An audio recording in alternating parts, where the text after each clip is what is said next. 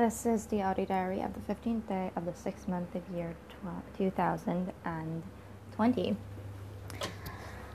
Today is a Monday morning. It's a pretty grey Monday morning at that. I am supposed to be meeting a friend later today, which will be a nice change from the pretty solitary week that I've had in the past week. And yeah, I'm looking forward to that. Yesterday I went out for a hike. I am trying to do a hike a week all throughout the summer. So I have been trying my best to make that happen without public transit as much as possible. Without driving and using public transit as much as possible. So yesterday what I did was I went to Bowen Island and I did the Mount Gardner hike. It was a really nice day trip. Bowen Island was beautiful.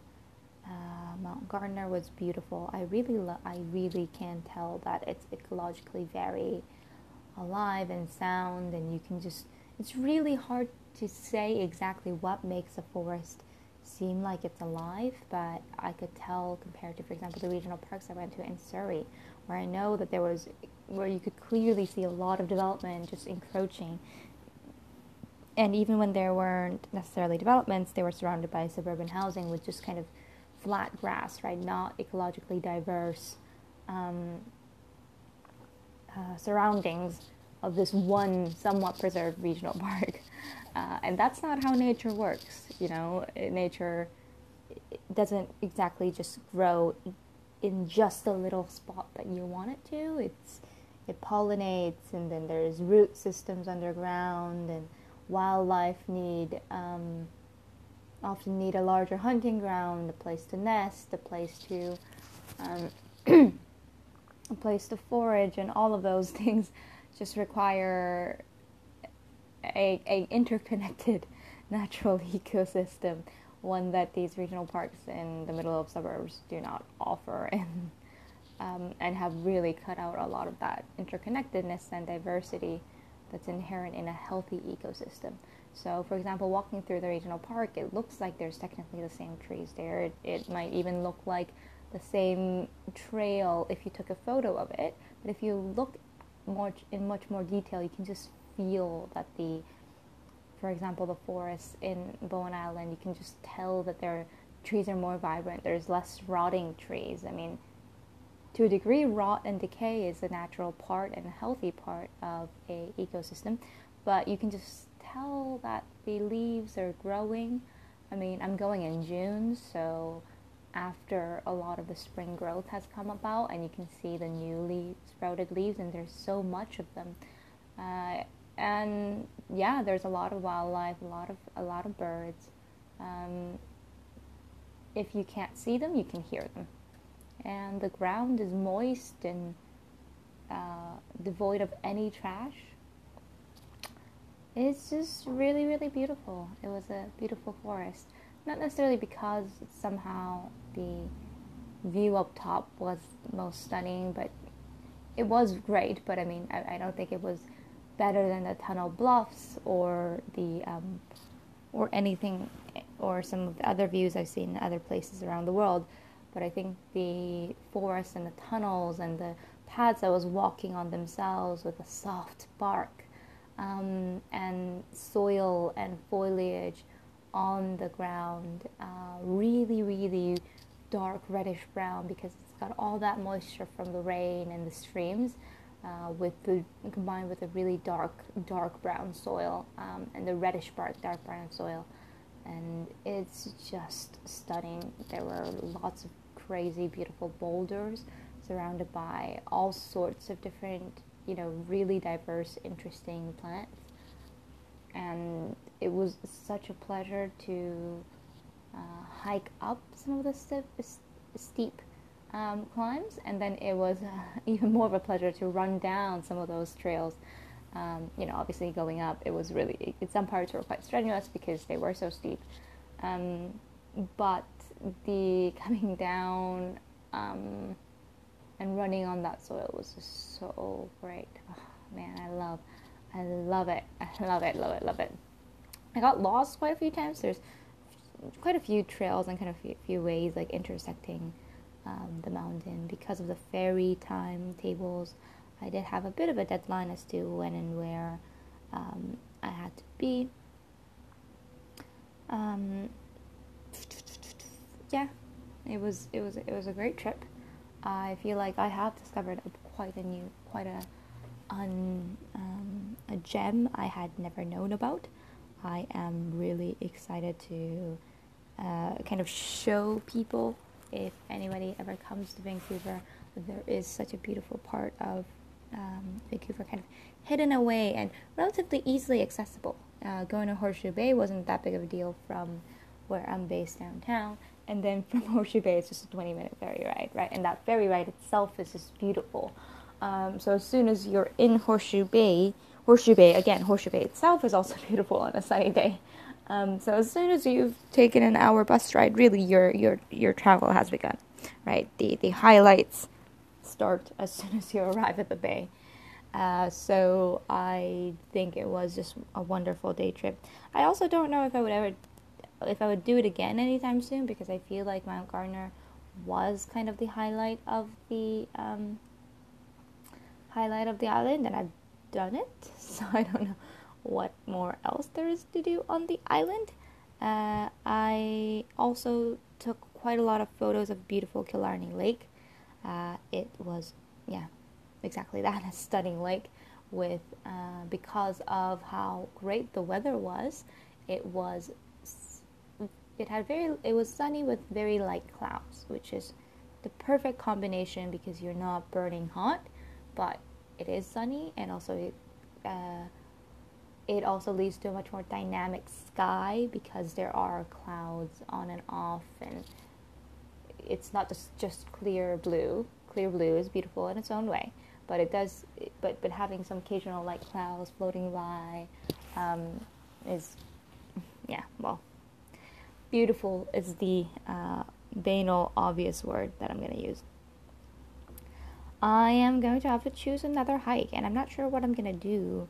I feel like I'm exhausting all the options that are available to me by public transit. So I did one in Lynn Valley.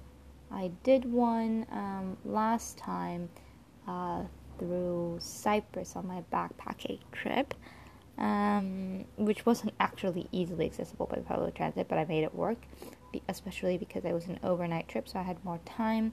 And then I did the one to Bowen Island. I wonder if there's another ferry-based one I could take. I could go back to Horseshoe Bay and maybe go to Gibson Island, or Gibsons in general, and try to do Mount Elphinstone. That does seem like a much more strenuous hike. Okay, so the ferry actually arrives at Langdale. I'm looking at the map right now. And there's a hike up to Mount Elphinstone, which is over 1,200 meters, so it is much more strenuous or at least much more height gain than Mount Gardner. I might just take the time to look at and do some trip planning and see if that is going to be a doable hike. I suspect it is. I really, really probably need some hiking poles for something as strenuous as this. When I went to Bowen Island, I didn't bring hiking poles, and I think that was actually a good choice. But yeah, I'm gonna have to also see if there's a way to get from Langdale Ferries actually to the start of this trail, which is going to be its own challenge. If I'm gonna have to walk, 4K to get to the start of the trail and then go up that mountain, I'm giving myself quite a strenuous day hike. I wonder if there's a way to make it overnight or things like that. This is the problem with backpacking in Canada, especially in BC, where all your hikes are so are up something, up a cliff, up a mountain, up whatever, and carrying like overnight backpacking gear up mountains is just kind of painful. I would love to do coastal walks with a lot of backpacking gear, but going up and down mountains with a lot of gear is, I'm learning it's quite challenging. I can do it. I can do it. I'm not saying I won't do it. I will probably do it, but it's challenging. I also have to plan out my birth week adventure, and I haven't decided if there is actually a cool friend I can bring along, or it's just gonna be me joining another kayaker's trip. It might happen to be that way. I should really start planning that much more seriously and actually book the trips. But oh well, all things in due time. I'm taking things slowly, trying to take care of myself and while also doing work, trying to take care of relationships, check off things on my to-do list as I'm moving forward. Oof. That's what it is. Be okay with myself. Yeah. Yay for hiking, and yay for accessible hikes that I can get to by public transit. As much as I am actually really tired of living in Vancouver, I do enjoy the novelty of being downtown. I do enjoy feeling like I belong. I enjoy returning to these beautiful hikes. But yeah, there's a big part of me that wants to get out again. Vancouver feels too comfortable. I would love to have a home base here, and but I don't feel like my adventure is finished. I don't feel right to be here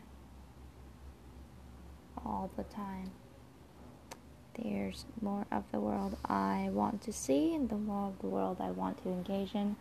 I really, really want to make it to Latin America and Africa, and India, and some places that feel frankly foreign to me, places that I don't really understand. And in some ways, I'm basically kind of afraid that this exoticism, this unintended exoticism, is going to continue to stay with me if I don't actively break out of it and experience the world. And the easiest way to break out of it, I've found, is to travel, to be there, and then things are no longer exotic.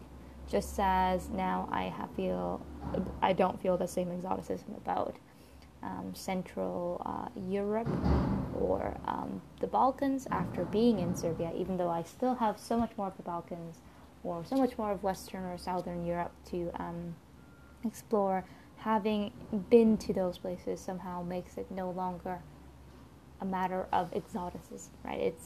It's real. It actually has, my ideas of places actually have substance, have lived experience to accompany them, and therefore I can have actual opinions and nuances of that opinion, both positive and negative and complicated, and depending on the context, and all these things that are a natural part of life and natural part of humans, natural part of people groups and places and histories, the complicated, contextual, nuanced nature of nearly everything.